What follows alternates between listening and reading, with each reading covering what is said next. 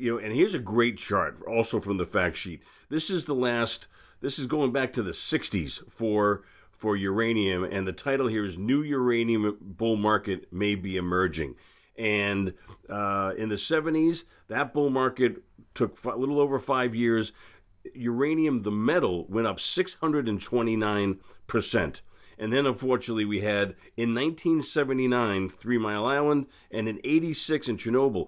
And there haven't been any nuclear accidents or anything to speak of since 1986. Even Fukushima in 2011, there wasn't a nuclear problem, it was a flooding problem. So in the 2000s, that bull market went up 1,801% over 6.5 years. Now, even though we've made substantial gains, we're up 83% in 4.7 years.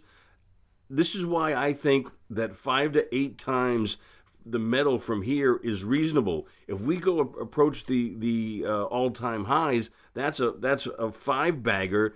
And I think, 8 times from the low is reasonable as well. And that's the metal itself. The stocks that URNM holds will go up even more because you have the price of the metal going up, the revenue line expanding, it rips through the income statement, earnings explode, and then the earnings multiple explodes, and we go up even more than the metal itself. So the risk-reward is about as good as I've ever seen in an investment theme in my life.